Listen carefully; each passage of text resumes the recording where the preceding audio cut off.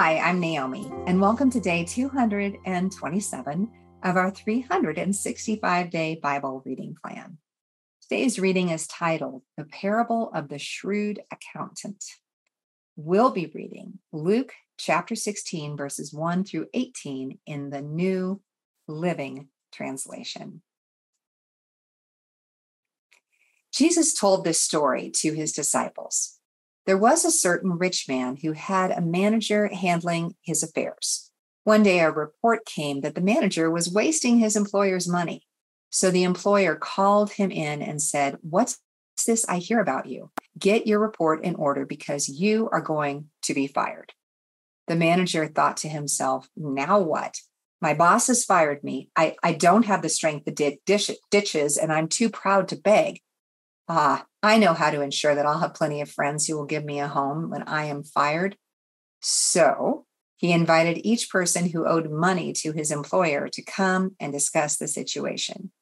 He asked the first one, "How much do you owe him?" The man replied, "I owe him 800 gallons of olive oil." So the manager told him, "Take the bill and quickly change it to 400 gallons. "And how much do you owe my employer?" he asked the next man. "I owe him 1,000 bushels of wheat," was the reply. "Here," the manager said, "take the bill and change it to 800 bushels. The rich man had to admire the dishonest rascal for being so shrewd. And it is true that the children of this world are more shrewd in dealing with the world around them than are the children of the light. Here's the lesson. Use your worldly resources to benefit others and make friends. Then, when your possessions are gone, they will welcome you to an eternal home.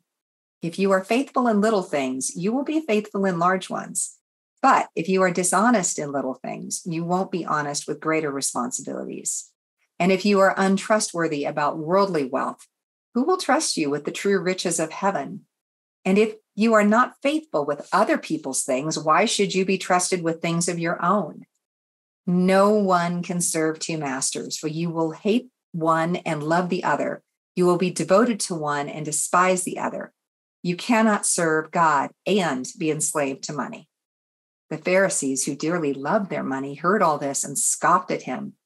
Then he said to them, "You like to appear righteous in public, but God knows your hearts. What this world honors is detestable in the sight of God. Until John the Baptist, the law of Moses and the messages of the prophets were your guides. But now the good news of the kingdom of God is preached, and everyone is eager to get in. But that doesn't mean that the law has lost its force. It is easier for heaven and earth to disappear than for the smallest point of God's law to be overturned.